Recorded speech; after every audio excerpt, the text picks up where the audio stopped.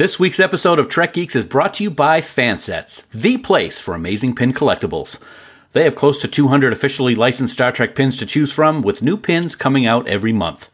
See all the pins and collectibles they have to offer at fansets.com, and stay tuned for this week's special Trek Geeks discount code.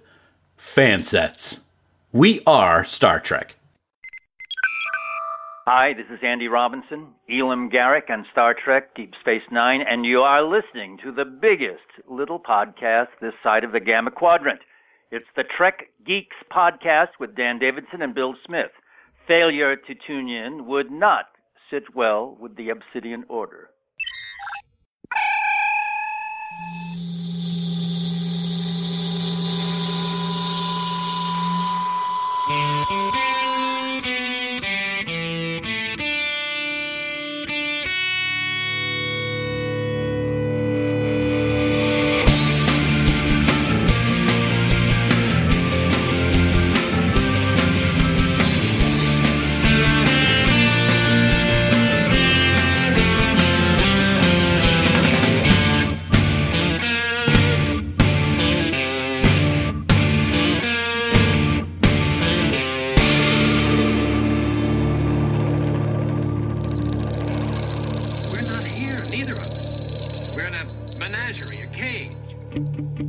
From a secret Podfleet listening post on the edge of Vulcan space.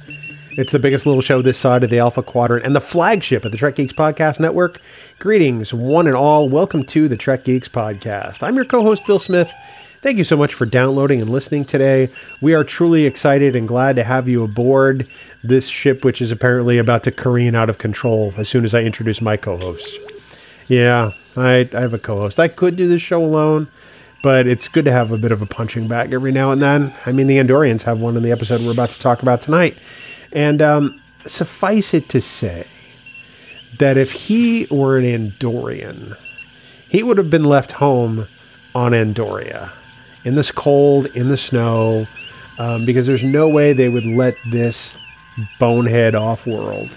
In fact, he wouldn't have antennas sticking out of his head. He'd be that Andorian. He'd be the kid who just cries in the corner softly, rocking gently back and forth, muttering to himself. Oh, Dan, you're here. Hey, buddy. How are you? Oh, sorry. Are we recording? Sorry. Yeah, we're recording. Yeah. I was in the corner crying and moaning. Making. Hi. How are things in Andoria? Cold. Yeah? I can't read too good, so I don't know. It's going to be like that here in the United States pretty soon. Cold. Good. I hope you hate it, jerk. I hate you. It's always good to be here, man. I love your introductions because I really never know what to expect. So thanks a lot. I know they're going to be bad, but meaning bad towards me because you hate me. But I appreciate them, and I'm just glad to be here because I don't think you could do it alone. You know why? Because you need the love. I'm here to give you the love because you're the best. Is that what that is? Yeah, we're here to talk about the Andorian incident tonight because there's not a lot of love in that episode. So I'm just going to bring the love here. Not. It's really a mean episode, isn't it? Yeah, it's amazing to think that this was the 6th ever episode of Star Trek Enterprise, which back then I guess was just called Enterprise, which I hated. Yeah, well, it's been a long road, so. I feel like anytime somebody brings that up, I immediately want to stab them in the throat. But sometimes I do it, and I don't have that feeling. Oh, okay. Okay. Yes, that very early, sixth episode, but I'm glad that they brought this story in when they did because it allowed us to grab onto something that we're familiar with yet not. Huh? Little trickery by the writers there in the writers' room at Enterprise. So we decided, why not? It's time to talk. And besides, as I said last week, anytime you get Jeffrey Combs guest starring, it's an episode that you're just going to want to talk about because he's awesome. He's dreamy. Love that guy. I love it. He just loves his antenna. Yeah, that's so good. I know, he's such a great. He's got a temper in this one too. It's good that they kept bringing him back. I mean, because when you have Jeffrey Combs available, you bring him back no matter what. Absolutely. And Shran is just a character that, well, he gets his start in this episode, and we have no idea at this point that we're going to see him again. Mm-hmm. So this is really kind of a great introduction to him. So speaking of introductions, Dan, how might people introduce themselves to us by way of the onlines? Well, if you're not sure how to get in touch with us, don't be blue. Just head on over to trekgeeks.com/contact, and there you will find more ways to get in touch with Trek Geeks than you could shake an Andoria antenna at, Bill. You can leave us a voicemail. You can Skype chat us. You can fill out the contact form and type us out a personalized message. Or you can even click on that big blue button on the right-hand side of the website and leave us a message with your very own mellifluous tones using SpeakPipe. Big blue button and Dorians. I'm sensing a trend here, buddy. And don't forget, the place to be on Facebook these days is the official Trek Geeks Facebook group, Camp Kittimer. Bring your Trek talk, your Trek pics, and your Trek love over to the site and join over 1,500 other friends talk all things Trek. It is the place on social media where the Trek talk is positive, with no bashing or gatekeeping allowed. Plus, if there are new announcements about the Trek Geeks Podcast Network, you're going to hear about it first in Camp Kittimer before anyone else in the quadrant. To join the group, just go over to facebook.com/groups/Camp Kittimer and be ready to be part of a truly wonderful social experience. And as always, we want to thank our wonderful admins, Haley, Jackie, Sarah, and Dan, for the amazing job they do running the camp. Also, Pinkskin, please remember that any comments or messages that you leave us in any of these places may be used in a future episode and may be used against you with the Andorian Guard. You've been warned. Wow, that sounds very severe. Andoria. They think they're, people think they're gentle. They're not. Dan, we're going to call an audible on you tonight. And just last week, we decided we were going to give away some Fansets pins. Oh. And that's what we're going to do right now. We're going to give away some fantastic pins to a lucky entrant who used the fantastical hashtag Smarter Than Bill and Dan last week, because we're talking about artificial intelligence. Awesome. So there's no Trek news this week. So let me hold on. Fansets giveaway. Fansets giveaway. Fansets giveaway. We're gonna give away some pins. That was fantastic. I didn't realize we were going to have a song. That's awesome. I didn't either. It just came to me. So last week, you'll recall, there were a bunch of AI related pins that we were going to give away. And of course, I don't have the list in front of me. Of course you don't. But suffice it to say, there's a bunch of them in there. I think we had like 5 or 6. We had several. I'm gonna talk a little bit here while you try to find and pull that stuff up. I know that we had Ilea, we had a Borg drone, we had Arium. I know we had Arium, which is very, very cool. We also had Nomad from the Changeling episode, and I know I'm forgetting one. Oh, we had Data, the Mirror Universe Data from the comic book series. Also. Oh, that's right. So that's yeah, right. so we had a good amount of AI type related pins, which is very, very cool. And we want to give those away to one lucky winner. So as you mentioned, we had a contest on Twitter this past week. Hashtag Smarter Than Dan and Bill.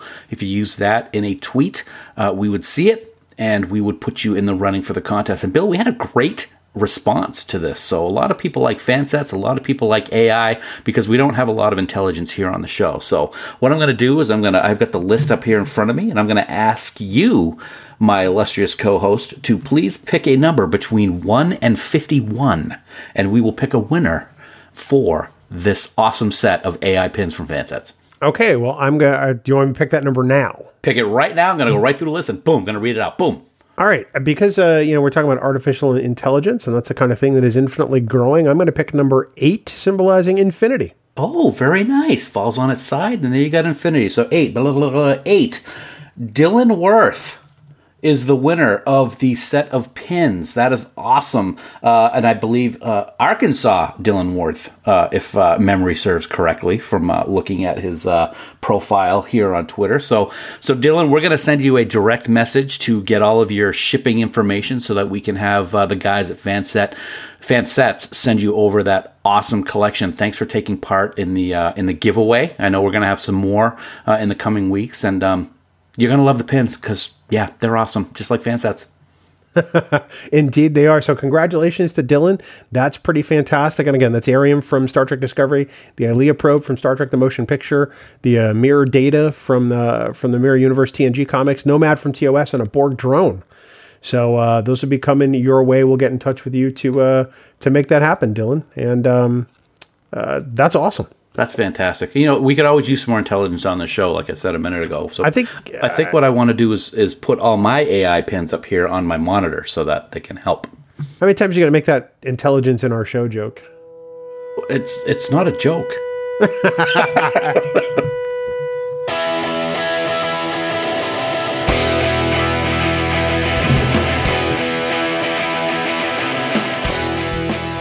Well, Dan, we just talked about them mere moments ago, but we want to thank our friends at Fansets for sponsoring this week's episode, as they always do. Whether you're a hardcore collector of their pins, or you just like having a few to show off to your friends, you can be sure that each pin comes with a dedication and love of this franchise that you would expect. After all, I mean, just look at their tagline. It really does say it all. We are Star Trek, and they truly are. Yeah, they certainly are, man. That's one of the best things about Lou, John, and the entire team of folks over at Fansets. They do this because they love it. Star Trek's in their blood, and it shows with every pin they produce. They're dedicated to providing the best possible product. Case in point, you may remember this one, man. When the Dr. Phlox pin was coming out, they noticed that the color of his hands just wasn't quite right. So did they just say, oh well, and release it anyway? Oh no, they scrapped the whole lot, got it fixed because they want their customers to have the best of the best. And speaking of the best, Bill, keep your eyes peeled for some of their new releases coming very soon, like Wesley Crusher. I know you're really looking forward to that one. Hooded Georgiou from Discovery Season 2. And the coffee cup wielding Catherine Janeway of the USS Voyager, NCC 74656, baby.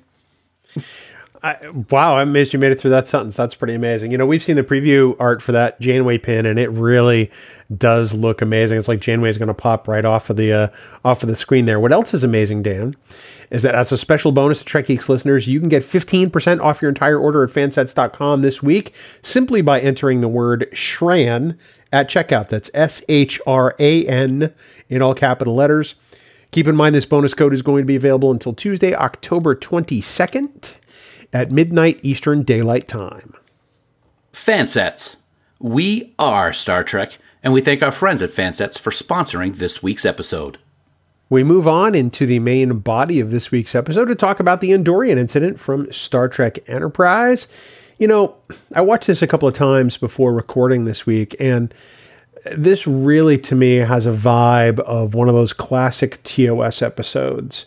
Not so much in the setup, but in the beaming down to a place, getting captured, and then needing to find a way out. I thought it was a very familiar situation to find a Starfleet crew in days before TNG. And it, as the sixth episode of this show, it felt like I was coming home a little bit.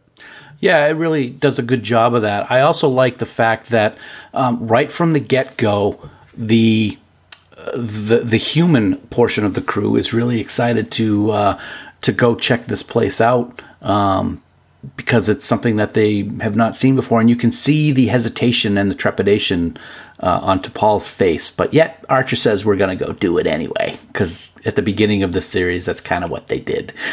And I actually like that about this episode. It really is good. Like you say, they're going to beam down, and something's going to happen, and sure enough, something happens. Very, very interesting story, and it's one that I've always appreciated as one of the very first episodes of Enterprise. I kind of dig the fact that T'Pol is just really kind of annoyed by the fact that they want to go there. And because they insist, she's got to lead them through the whole ritual. Okay, well, here's what you're going to experience. This is a monastery. You got to be quiet. There's going to be a stone. You got to touch the stone. Don't look at the dude in the eyes. She seems to go through this despite not wanting to. And it takes Phlox sort of reminding her that, hey, there's this thing you all believe in, called, what is it again? Infinite diversity, something or other. And yeah. I'm really kind of glad that scene in the mess hall exists, because it kind of level sets T'Pol, into a situation where, you're right. This is what Vulcans believe in. So let's go do the thing. Two parts that I thought of instantly when you were talking about that is, yeah, she doesn't want to do it, but she has a great time in her own way of explaining all of the things they have to do in the very specific way, and then even goes so far as to brush off a little dust on Archer's shoulder as they're getting ready to enter the monastery. I love that. And that scene in the mess hall is the perfect example of something that I've always felt, is that Dr. Phlox was more than just the doctor on Enterprise. He was the counselor also. And I really think that he does a great job, especially with T'Pol, through various things throughout the series of how to interact with the crew. They're both aliens. They make that very clear. But he does a great job of it, and I always appreciated what Billingsley has done in that role. I never thought about that before, but I think you're 100% right. I think that Phlox is sort of the de facto counselor because he gets to step back and observe humans meeting some of these species for the first time, some of which he may or may not have met, and then offering grounded wisdom. And I think that's really the key for Phlox. He's very wise. And I think that he takes this opportunity to sort of small talk to T'Pol over a meal and kind of sort of steer her in the right direction. I think he knows what he's doing in this scene. I don't think it's all just sort of, hey, tell me about this whole diversity thing. Oh, yes. I think he's totally, twisting her arm a little, as in the very Phlox way, the very non-intrusive way, to sort of get her back on the right path. Right. He's purposefully setting her up. Just he's really taking control of the situation and doing something that you wouldn't expect most people can do with a Vulcan. He turns things into something positive because, optimism, Captain. Okay, that's the only part with Phlox in the whole episode, so we can get away from that now. Yeah, it really is. Which is a shame because... But it's perfect. Yeah. It really is. It's a really well-written and constructed scene. Mm-hmm. And honestly... I know that there are a lot of people out there who just aren't fans of T'Pol. I'm a huge T'Pol fan. And this episode is really one reason why. Because she clearly starts this episode in one place and then completely comes around to yet another by the very end. She's like, oh boy, the humans want to go see the monastery. To the point where she has a really hard time defending the actions of the Vulcans at the monastery and her government. Let me rephrase. I was not a fan of T'Pol in the early part of Enterprise, but I don't think that's because of T'Pol, as weird as that sounds. I think that's the way that the writers depicted the Vulcans, and we're going to get into that a little bit later. I think that she was kind of an exclamation point to that because she was stuck on this ship with humans, and she had to deal with them having a stick up their backside about humans, especially Archer, and how his dad was held back by them, and so on and so forth. But she has some great moments in this episode where you can tell that she's not really interested in it, but she has a really emotional moment in this episode, which is one of my favorite parts of the episode because it makes me laugh out loud. That's when they're getting cold, it's getting dark and they're cold, so they're sharing a blanket, she and Archer, and he questions whether or not she is going to follow his orders, and she basically says, "Are you questioning my loyalties?" and then just turns away and snatches the blanket right off him. That's a great Archer T'Pol moment, and one that sticks out through the entire 4 seasons of the show. I couldn't agree more.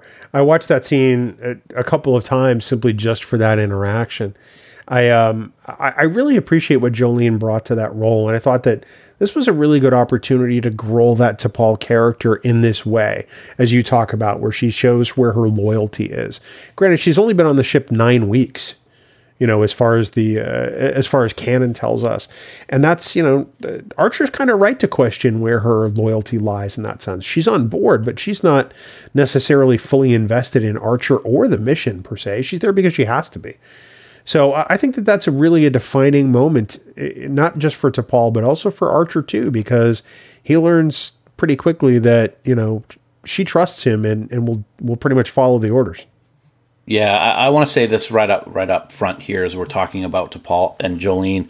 I really grew to love the character as the course of Enterprise, as it ran its course, I should say. And one of the things that makes me so sad is that unfortunately Jolene does not do any conventions. She doesn't do any of those things anymore. She's kind of moved on with her life from that aspect, because that's one person that I would love to meet at a convention to talk with and listen to her on stage talk about what it was like to be on this show. It's really sad. I thought she did the last Enterprise anniversary. She hasn't been in any that I've been in the last 6 years. No, that's true. Yeah, that's true. Wow, it's hard to believe it's that long. It's been like 5 years. Wow, unbelievable. Yeah, it ruined my life. One of the things I really like about the scene where Archer and Trip discover the Andorian crouching behind the sort of room divider is that there's this unspoken communication between them. And you can tell that Trip and Archer have worked well together. You can tell they have this bond. You can tell that they have these silent cues just down as to what the other one is thinking. And by the tackling the Andorian is a little clumsy, but they definitely get the drop on him. And that's actually a part of that relationship I really enjoy, that they have that shorthand. Yeah, they do that one little symbol, the gesture that he makes, like a weapon against his chest, and you just see the recognition in Trip's face. They've always done, ever since the very beginning. The very first scene with the two of them in the shuttle pod, if I remember correctly, was their first scene together. Those two mesh and work well together. Of course, Scott is fantastic in everything he does, but I really like the character. And this episode, even though it's a hostage episode and Archer gets the tar beaten out of him on more than one occasion, I really think Trip is the one in this episode that really stands out with a lot of special moments. I agree with you. There are some scenes clearly where Trip is the second banana. When Archer first gets, nailed in the face by Shran, Trip's like, hey! I'm like, all right, that was a little clumsy, but, somebody had to be with Archer, and it made perfect sense for it to be Trip. I think it's probably, back in, the early episodes, I think it's episode 2 or so, Trip is bummed he doesn't get to go on the landing party. And I think this is one time he probably wished he hadn't gone on the landing party. Although, whenever Trip leaves the ship, something happens. That's true. Good old, Connor's just awesome, and I love the accent. I love the little facial quirks he has, and it's funny when some of the scenes happen and he makes those quirky faces. You can just hear the dun, dun, dun, dun, dun, dun, dun, from the original series for some reason. That always pops into my mind. But then we have the Andorians. Oh, well, one more thing about Trip, real quick. If you notice, when the first season, like the first handful of episodes, he leaves the ship. He falls under the spell of hallucinogenic gas in a cave. Right. He gets knocked up. Right. And he almost starts an interstellar incident with Archer. I would never let that guy off the ship again. Porthos does a better job. He's a hell of an engineer, don't get me wrong, but the last thing I think we want to do is let this guy out in the wild. But speaking of the wild, you brought up the Andorians. I think this was a really great way to reintroduce them and their xenophobia and their sort of hyper-militaristic sense as a foil for Archer and definitely the Vulcans, because this starts an arc that kind of weaves in and out over the seasons. It's amazing. We saw the Andorians only once, if I remember correctly, in TOS with Journey to Babel. Once in the animated series. And, it was great to see these blue aliens in TOS. They are so amazing in Enterprise. The wardrobe, those black uniforms that they wear in the Imperial Guard, and of course now with the technology they have the moving antenna, and they just everybody who plays an Andorian does a great job in this episode. Of course, we'll get to Jeffrey Combs in a minute, but it was great to bring this little known alien race back into the franchise when they did here, because as you said, there's an arc that starts in this episode. There's another episode later that refers to this specific place of all things, in Shadows of Pajem. It's just a great way that they have reintroduced the Andorians, and they're here to stay, and they're a fantastic addition to Enterprise. I'm on deck 5 by my quarters. I'm gonna attack by an Andorian. Scaredy. Scaredy. Yeah. Absolutely. The antennas on these Andorians look far better than the ones that were on the dude in Journey to Babel. I think one of the things that fascinates me, looking at the Vulcans for a second, is I'm really having a hard time understanding Vulcan society in this episode, because there are really kind of things that seem contrary to what we believe Vulcans to be. And again, I'm just looking at this episode as a moment in time. Let's pretend that I haven't seen the rest of Enterprise. Because when I watched this first run, I hadn't seen the rest of Enterprise. Sure. The Vulcans have a monastery. All right, I'm with you. They got dead Vulcans buried underneath, which doesn't seem logical. They've essentially developed a religion. Again, not logical. And am I missing something here? The fact that they're jerks.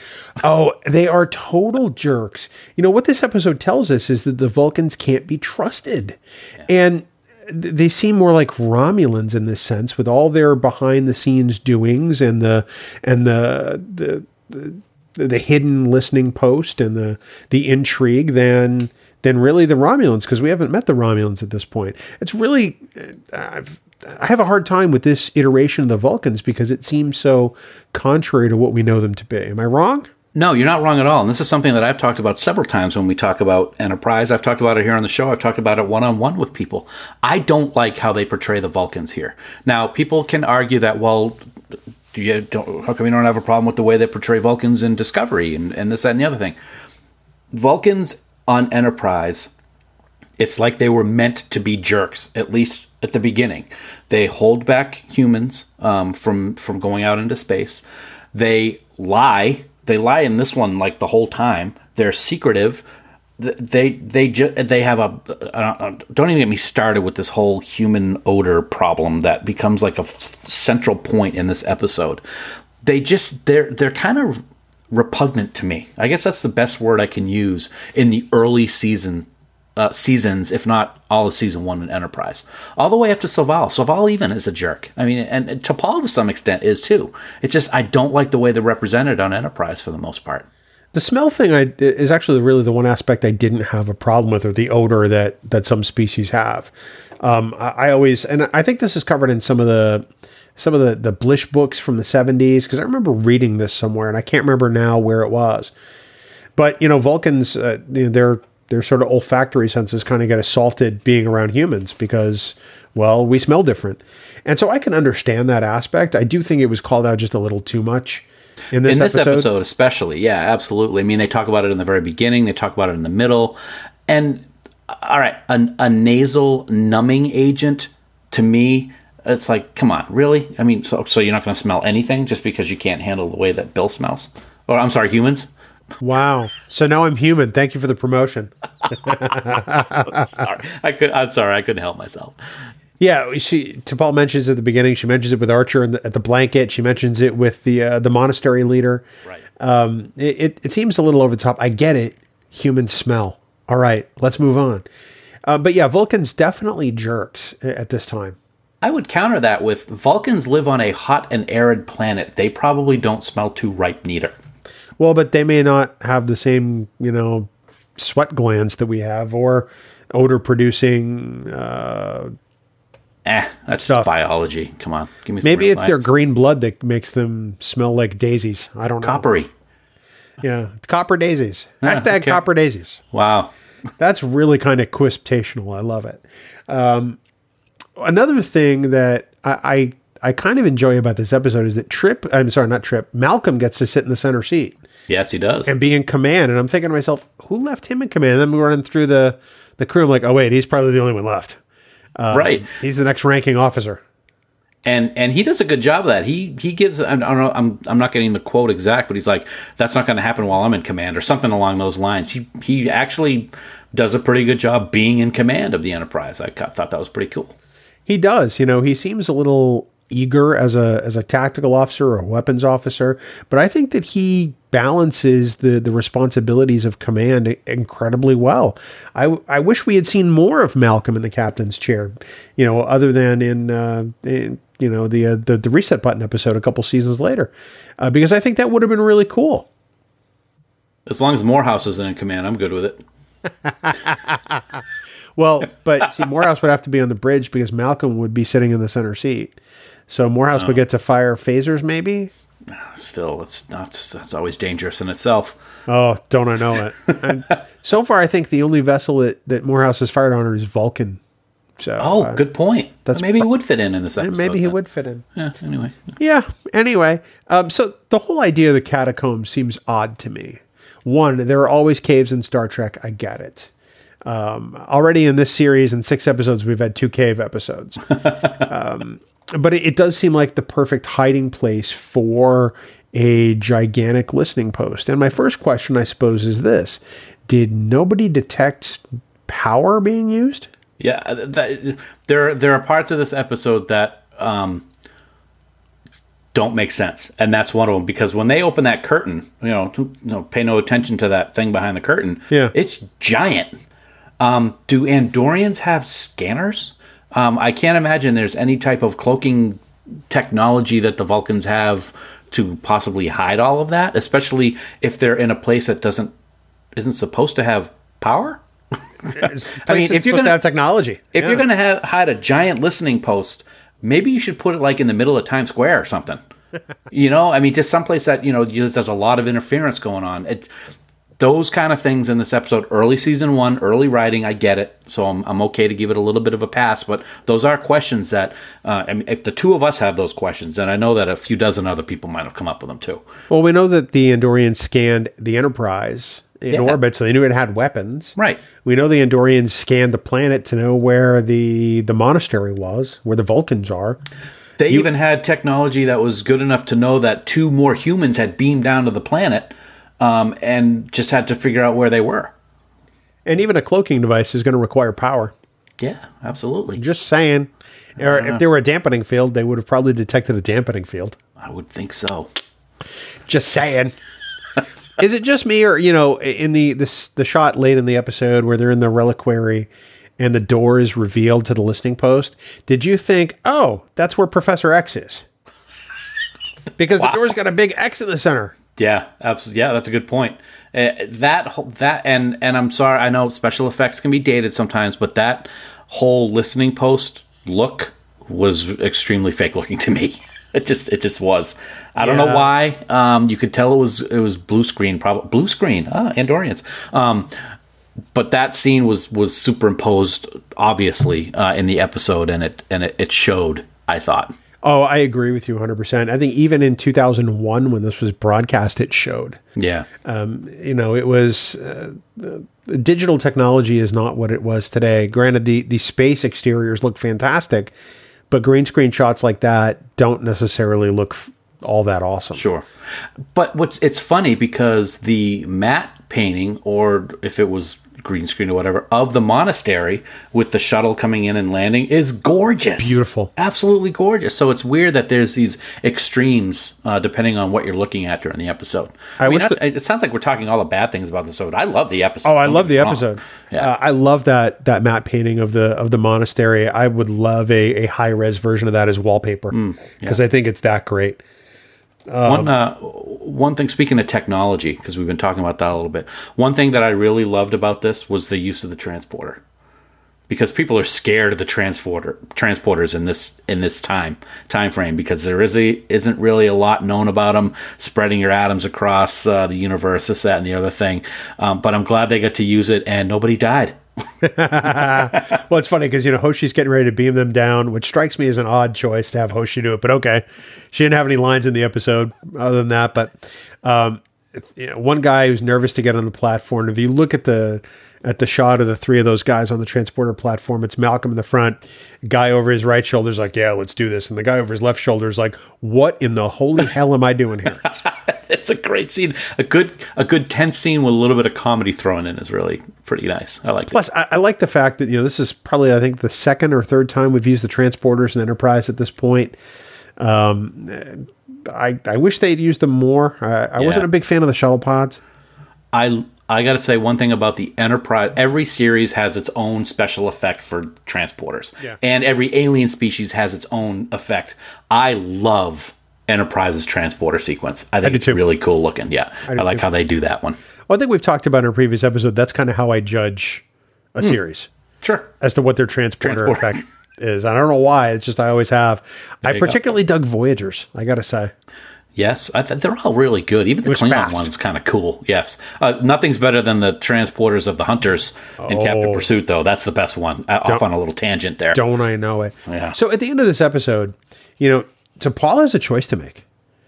And I think it's a very important one, not only in the scope of her place aboard the Enterprise, but also in the scope of the galaxy, because the decision she makes has the potential to start an interstellar incident. She essentially takes the photos of this place and gives them over to the Andorians at Archer's suggestion, and then lets them go on their way. That's a bold move, and one that I'm sure she probably got a bunch of logical heat from. Oh, yeah, I can only imagine what the Vulcan High Command is going to be saying to her after this fact. Now, I will say that Archer is her commanding officer, and he pretty much made it an order to do it. But she obeyed it. She could have hesitated. She didn't really hesitate at all. She did it because, you know why? I think inside she knew it was the right thing to do, because there's not supposed to be a listening post here, people, and there is, and you're making us all look like fools. So here you go. You know, it brings to mind a sort of, we talk about the temporal Cold War in season 1 of Enterprise, but there's a very real Cold War in the sense of the Alpha and Beta quadrants with, the Andorians and the Vulcans. And this is the kind of stuff that just brings across shades of the Cold War that this country went through. Trust but verify, listening posts like the Soviet Union was allegedly known for. And T'Pol plays a pivotal role in starting, these two races down a path of having to get over some stuff and work together. But it's a rocky, rocky road, man. Isn't that what Star Trek does best, is takes things from the time and turns them into stories that people remember forever? And this is a good example of that. Let That Be Your Last Battlefield is one that always comes to mind. This type of thing with the Cold War is a great example also. I do have one question for you, Bill, as we're talking about the Vulcans and this listening post. It's one that I'm not sure there's an answer to, but I'd like to get your take on it. Yeah. The elder at the monastery says that there is no outpost, and he is, he keeps his look the whole way through. And then we find out through the young Vulcan that there is, in fact, a listening post. Do you think that the elder knew about it? Or do you think that he did not have any idea and was just as surprised when this young guy came in and was protecting anybody finding out, and then the curtain was drawn? I think he knew. I think he was at least complicit. Okay. I think that it's almost impossible that he wouldn't know. It's not like the whole Klingons of Boreth and the time crystals in Star Trek Discovery, where it's entirely possible that there's some Klingons that don't know. I think whereas the sole purpose of this monastery seems to be the listening post, I have to believe that on some level he knew, and either was part of it or at least turned a blind eye. I'd like to hope that he didn't know about it, because if he did know about it, then this is another example of something that we've talked about before, where there's always this quote, Vulcans are incapable of lying, but we've always come across instances where they do. I'm not particularly talking about Spock, because Spock is half human, but we've seen other instances where that does happen, and it kind of is another one of those black marks for me on the way that Vulcans are portrayed in the early goings of Enterprise. So I'd like to hope that he didn't know, but I think I'm kind of with you on that. I don't look at it as part of the whole Vulcans, don't lie thing, because it's obvious that Vulcans know when to selectively tell the truth. Yes, a lie of omission is still a lie. We learned that from Jean-Luc Picard. But I mean, there are plenty of times where Spock is not volunteering things, and it's not necessarily lying. Well, I would agree with that, but in this one, the elder does come right out and say that there's no listening post here, and that they've been doing this for months. They come in, they don't find anything, and then they leave because there's nothing to find. True, but Spock also hijacks a starship and pretends to have authorization to do it and tells the crew he does. Right. Or Spock infiltrates a Romulan cruiser, with the idea of defecting. And isn't really defecting. So, I mean, I think that situationally, they will tell whatever story is necessary.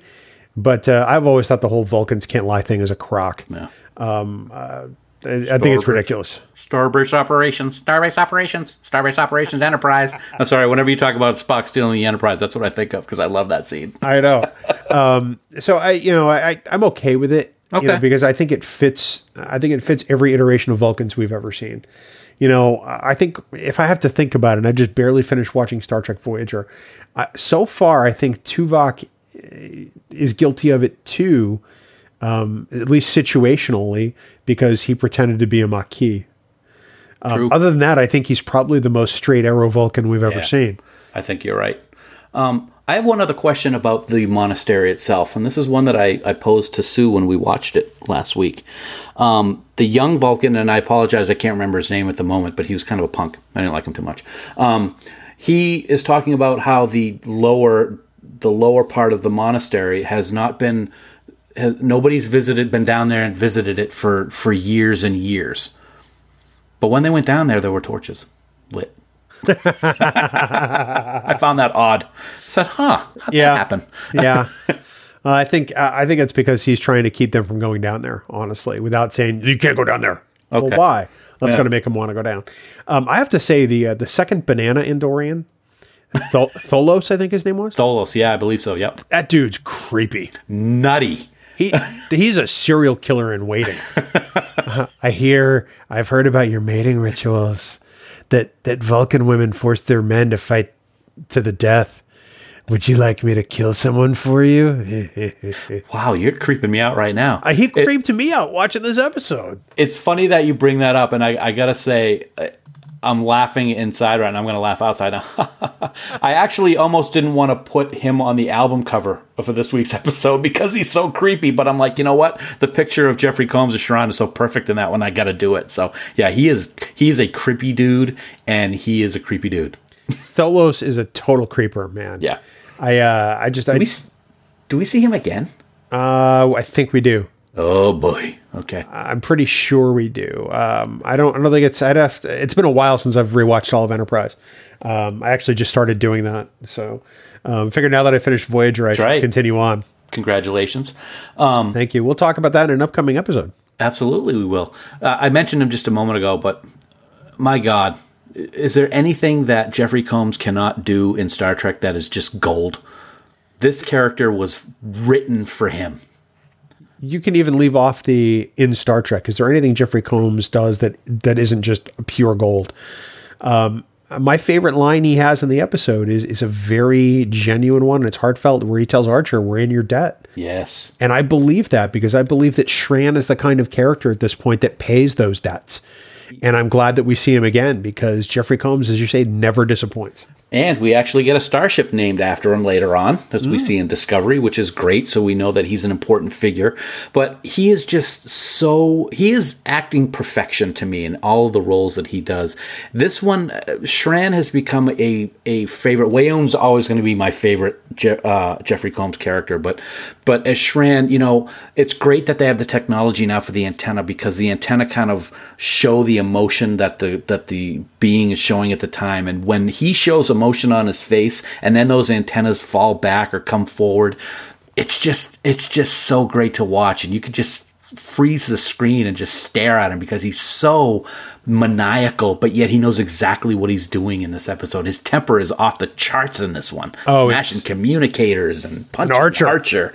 Yeah, he's so good in this. I love that guy. Archer is going to need a good orthodontist after this. I hope Phlox has some experience in that, because he just takes so many shots to the face. I'm surprised he's not missing teeth. Your face. Your face. So let's talk about some behind-the-scenes stuff with this episode, because I always like some of these details. Previous working titles for this script, before it was the Andorian incident, which sounds kind of very TOS, were Assault on Memory Alpha, which could have been very interesting. Incident at Pajem. Okay. Space Station, I can't even say this one. You'd never be able to say it. Space Station Siege. Space Station Siege? Yeah, I can say that. Oh, shut up. Other People's Wars. That's actually a very thought-provoking title. That's my favorite one. And then Untitled Vulcan Station. Well, think about it. The planet's not on the Vulcan star charts. Yeah. Maybe it was a space station that wasn't on the Vulcan star charts, which could have been very interesting. I like the whole monastery aspect, even though I disagree with this notion of the Vulcans having a monastery or a religion. But it made me wonder about Assault on Memory Alpha. I think that would have been interesting if Memory Alpha had indeed been a listening post. Yeah, that's a good point. And I'll go one step further. Maybe it's not on their Vulcan star charts because they don't want it to be, because it's a listening post. Exactly. That just could be the way that just the simple way of saying what you just said. I think that's why it's not on there, so that people don't just stop by and go, "Hey, we want to see your nice monastery." Hey, girl. Hey. Believe it or not, the Gorn were originally thought to be the alien featured as the villains in this episode. But one of the reasons why they were replaced with the Andorians was that the Gorn were considered unable to talk, which makes sense. It does, but I'll tell you what, I would have loved to have seen the Gorn in this episode until I saw the Gorn in In A Mirror Darkly. In Mirror Darkly, yeah. Then he's like, No. No. I think they made the right choice by selecting the Andorians because you can certainly get more expressive. They would have gone CGI with the Gorn and it would not have looked right. Yeah, I agree. I think this is absolutely the right call. There's also, Michael Westmore got to revamp the Andorians, which I think is pretty awesome. He really nailed this design for sure. It might also surprise you to know that this is the first episode of Star Trek Enterprise directed by Roxann Dawson. Wow, that is interesting. Well, sixth episode, because she becomes such a important directing figure in the Star Trek franchise, and that this is her first one. I'll tell you what, she does a great job on her first one in Enterprise, man. Yeah. Camera angles in this are great. A lot of the, it's like your first person perspective, a lot of shots. I really thought she did a great job. I love a lot of the episodes that Roxann has directed of various things just for that reason. She takes things that you may see many times and then you see them in a different way.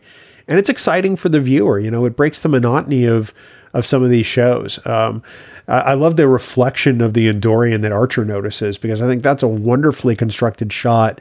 Plus, I think the editing around that is fantastic because you buy in that that's what he really saw.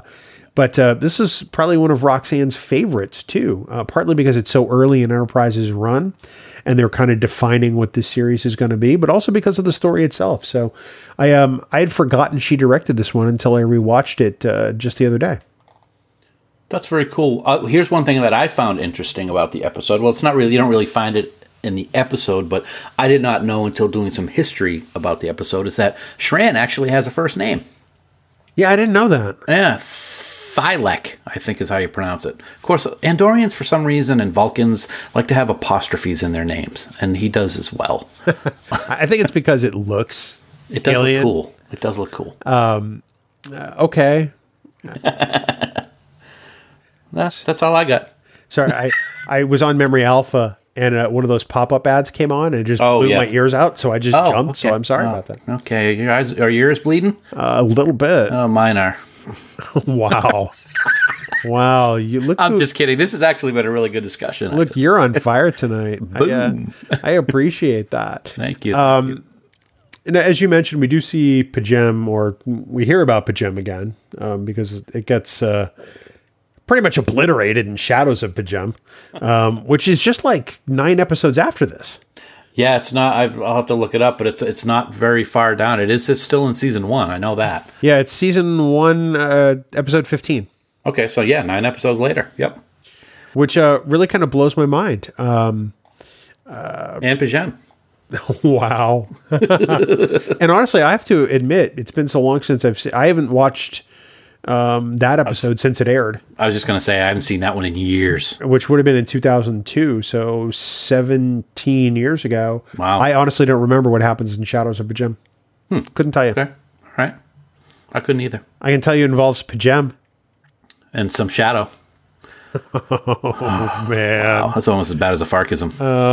Is anything as bad as your Farkisms? The answer here is no, man. Negatory. But yeah, the Andorian incident, which I always used to confuse with Shadows of Pajem. Fantastic episode. I mean, this is a great hour of television. I mean, obviously there's some writing issues here that I have questions about, and that's fine. But this is totally enjoyable and one that I enjoyed watching multiple times just to prepare for today. This could be one of those episodes when we're doing a see it or skip it and we really want to introduce somebody to a specific series. This might be the one that I would pick for an early episode of Enterprise to welcome someone to the family. Interesting. Because you get that history. If anybody, well, you might want to have a little bit of history about TOS, but to bring somebody into Enterprise because it introduces them again and it introduces them in a big way, and it just has always stood out to me. I think that's a great place to leave that and wrap it up. Any closing thoughts on this episode before we move along? You're in my debt. No, I think you're in my debt, Dan. Okay, yeah. What I might do this weekend is double feature this and rewatch it again and then follow it right up with Shadows of Pajem. I think that would be pretty interesting. It's a great idea. That seems like a good 1-2 punch there. No pun intended. Oh. But everything from story to acting to even just the shots in this episode is fantastic. If you haven't seen Andorian Incident, load up the Netflix or the Blu-rays and fire this one up because it's a great hour. It really is. Not much more I can say. It's fantastic. And it's interesting and we'll talk about this later on in some future episode, the arc of the Andorians and the albino Andorian and this, that, and the other thing, they really become involved in Enterprise as the series continues along, much more so than I ever would have expected when you think about the Romulans and everything else. So, yeah, I'm glad they brought them back. I'm gonna take a wild guess here because, like I said, it's been a while since I've seen this. The albino Andorian, is that the episode The Anar? Yes. Okay. Yes. It's I think that is that the species name? That's just another type of Andorian. It's been, like I said, it's been a while, but it all has to do with the Romulans and some pretty awesome episodes in the final seasons of Enterprise. I think it is. I think that's also the name of the episode. So yes, I think you're correct. Well, Dan, another thing that is completely correct is our love of the band 5-Year Mission. We are so grateful to them.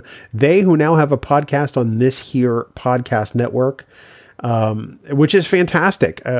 They have just revived their What Are Little Songs Made Of series for episode 3 of 5-Year Mission, the podcast. Yes. And they are breaking down the first track off of year 2, which is the Galileo 7, which is, I love that song. I love all their songs. I was going to say, what song don't we love? I know, that's true. If they ever make a song about Dan, I'll probably not like that song. But I couldn't keep it up.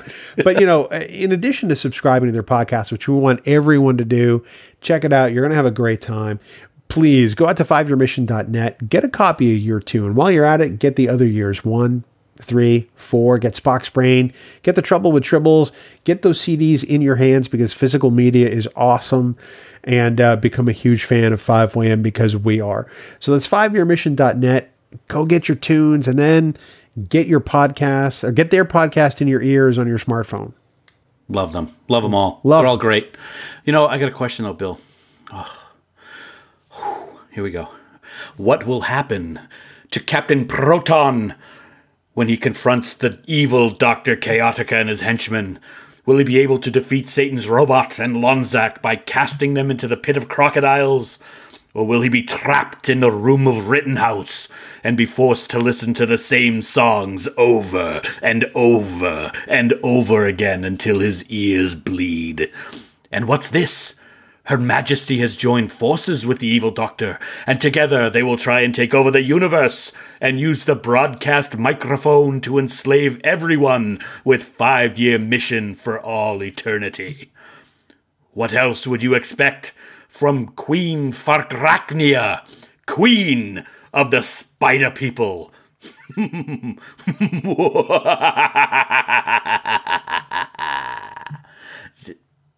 Queen Farkrachnia? Why is it not Queen of the Spider Drummers? Queen. That's 5yearmission.net. I've got so many questions about this Farkism. It's like the writing of Enterprise. No, it's actually a lot worse.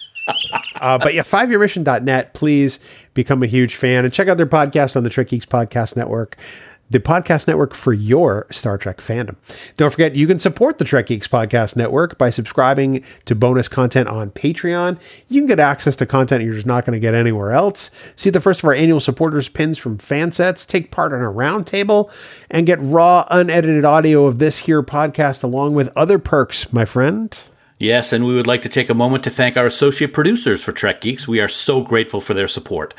Adam Sanders, Brandon Everidge, Heather Sohn, John Krikorian, Rick Tatro, Trey Womack, Sean Lynn, Shane Murray, Tim Robertson, Tim Serdar, Vikram Bhatt, Greg Rozier, Andy Fark, Kimberly Francis, Ron Robel, Brooke Horton, Christina Werther, and the gracious and wonderful Conrad Hutchins.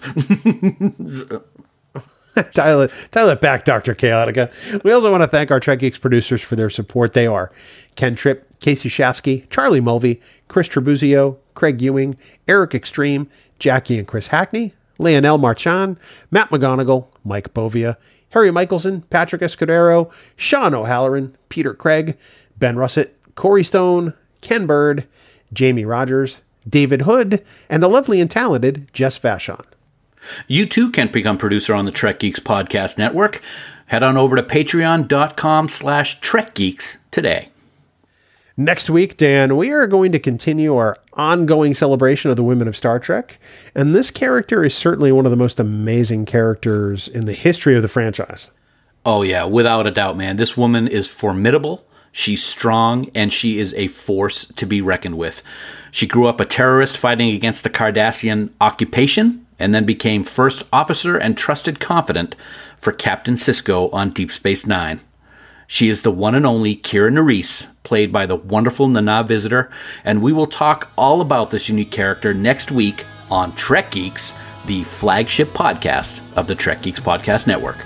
Wow, that's got a nice ring to it. Don't forget the other podcasts on the Trek Geeks Podcast Network.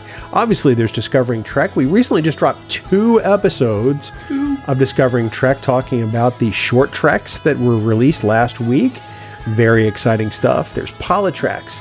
There's a Rewind, episode 1 of which is coming very, very soon. And of course, the aforementioned 5-year mission. You can find all of our podcasts at trekgeeks.com or wherever you get your podcasts. And of course, for all the news on all the Star Trek CO, visit our great friends at treknews.net. For now, this has been episode number 194 of the Trek Geeks Podcast. We do hope you all live long and prosper. Will they be thrown into the pit of coconut? I'm sorry, I just can't get it out of my head. I'm sorry. I'm done. Good night. Bye. That's the quickest coconut ever. Music for Trek Geeks is provided by 5-Year Mission. They are writing one song for each episode of the original series. Download their music at 5yearmission.net. Trek Geeks, a Star Trek podcast, is a production of Coconut Media Works. Executive producer, Bill Smith. For even more Star Trek discussion, check out Discovering Trek, a Star Trek Discovery companion, available on Apple Podcasts, Spotify, and discoveringtrek.com.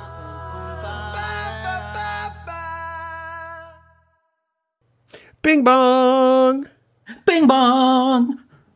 Are you getting those pipes ready? I love it. You're going to record some stuff tonight. I'm sure I'm going to start coughing any minute because I haven't coughed in the last 6 hours, so it's only, whatever. It's going to happen.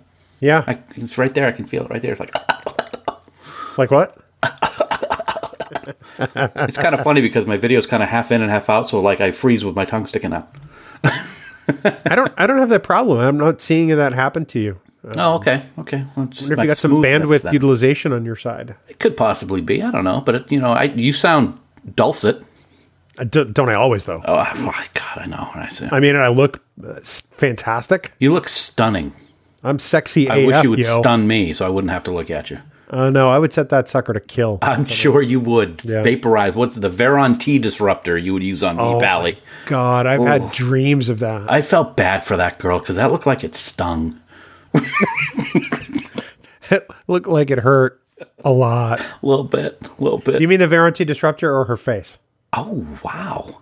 Or her makeup. I mean, it looked like she had suffered some sort of burn or something like that. Oh, no, I was just talking about the Veron T disruptor. That looked like a little ouch. It took me great effort. I love that line. I would love it if you put in some effort. That would be amazing. You're quick with the quits. You're a quick quipper. You can't even... You couldn't type that out without a typo if you had to. Eat some Quisp and be a quick quipper. Remember Quisp? The cereal? I've heard of it. I never had it. I had it when I don't know if it's around anymore, but I had it when I was a kid. The cartoon guy on the cover of the box was like this alien, and he had a hat with a propeller on the top of it.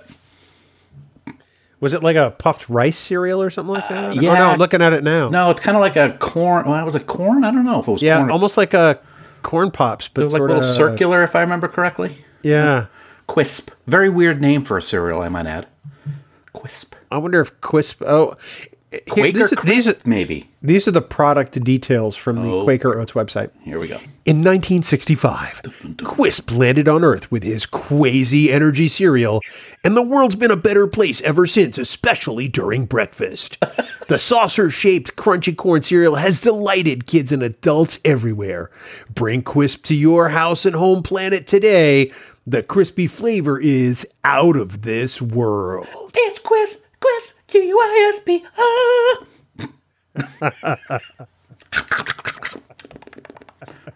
That was a cold read. That was very good. That was actually very good. You sounded like the this is CNN breaking news. It sounded like that guy a little bit. So I wouldn't know that. I just hear that when driving on the radio this morning when I'm flipping through the Sirius XM stations. And for the record, I don't watch any cable news. I barely watch. People wonder what I watch. I watched Dirty Harry tonight before I came upstairs with Andrew J. Robinson. Man's got to know his limitations. Oh, he is so good in that movie. He is a nut burger. And I don't even know if that quote is from that movie, but all the Dirty Harry quotes I think are interchangeable. If you ran into Harry on the street, I think he would say any one of them at any time. Could. Yeah, absolutely. Yeah, it's a good movie. I mean, it's so dated. Obviously, 72, I think, or something like that. 74. Something like that. But we talked about this when we talked with Andy. I mean, it's dated, but it holds up as a portrayal of, one of the first real serial killers depicted in film. Yeah. And he's bad news in that movie, man. He's believable. He is very believable. His eyes. There's one scene right before it came up. So I'm not done with it yet, but one scene is when he's grabbing the money from Callahan at the Cross in San Francisco, and he's got an orange mask with just the eyes and the mouth, and his eyes. He's got Gowron eyes in that scene, and it works perfectly. Who would have known back then that he had Gowron eyes and would be Garrick in the same franchise? Oh my God, I can't even believe it. Do you know what I used to refer to Gowron as in the 90s? What? Crazy Eyes McGee, the Klingon dude. Very nice. So whenever I see Gowron, in an episode that's like on BBC America or on Netflix, I'm like, hey, it's Crazy Eyes McGee. Very good. Very good. Yeah. And your house. The Klingon dude. The Klingon dude. Glory to you. And, it's so amazing that Bob O'Reilly is absolutely nothing like Gowron. Nothing at all. I can't imagine anyone else playing Gowron. But Bob is just so gregarious. Yeah, he is. He's fantastic. Oh my God, remember the time that we had both him and JG on, and I don't think we talked? It was like last year. They were plugging Northeast Trek Con and their appearance there. Yeah. And we didn't talk for a good 10, 20 minutes. So we muted laughing the whole time, I think. Oh my God. Talk about the inmates running the asylum. I know, right? And now really the question there is who were the inmates and who's running the asylum? Wow. So you're calling them inmates? Or us, either way. All right. Okay. Those two old dudes are crazy. Crazy, nutty. It's like Quisp. Hashtag. I'm going to say that hashtag for tomorrow. Yeah. Hashtag Quisptational. Quisptational. Writing that down right now. You're welcome. Yes. We're going to use that tonight. Okay. I like it. I'm writing it down. Okay. We could. Oh, you know what I should do? I should Photoshop a picture of Shran with that propeller helmet on. I have an assignment. You should Photoshop your head on that guy. Well, my head's huge. Remember we were just talking about. So is his. Yeah, that's true. He's got the antennae. You got a giant noggin. A big cranium. It's like Sputnik. Head pants. No. Great flick.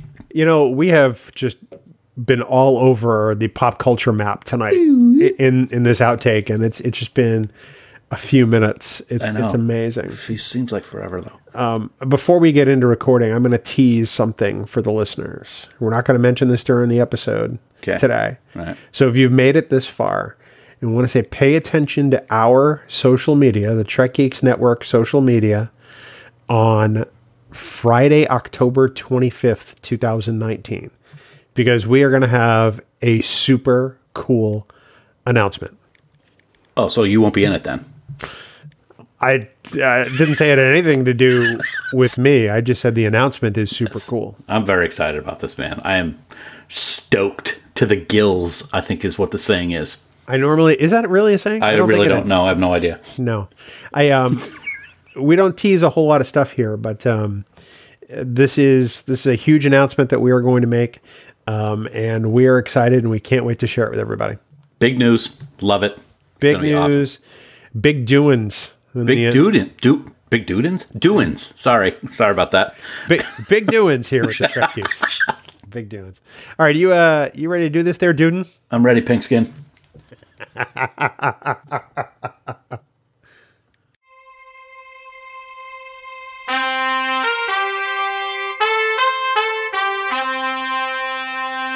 Coconut.